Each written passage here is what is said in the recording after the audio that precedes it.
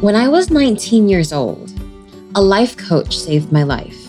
That's the line I usually start with when people ask me why I went into coaching.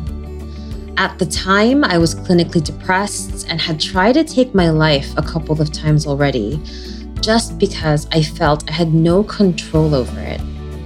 It took a conversation with a life coach who made me realize that I had been letting life and circumstance lead me instead of trying to take control of it.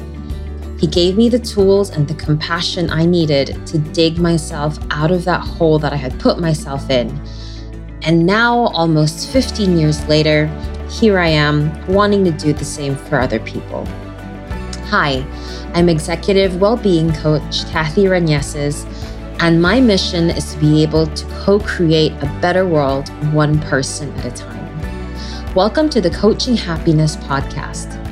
Listen to me talk about topics that help you shift from being a human doing to a human being. Shift your mindset to get excited about getting out of your comfort zone and excitedly work towards your goals, dreams, and desires, to see your own potential and to make the most of this extraordinary life you've been blessed with.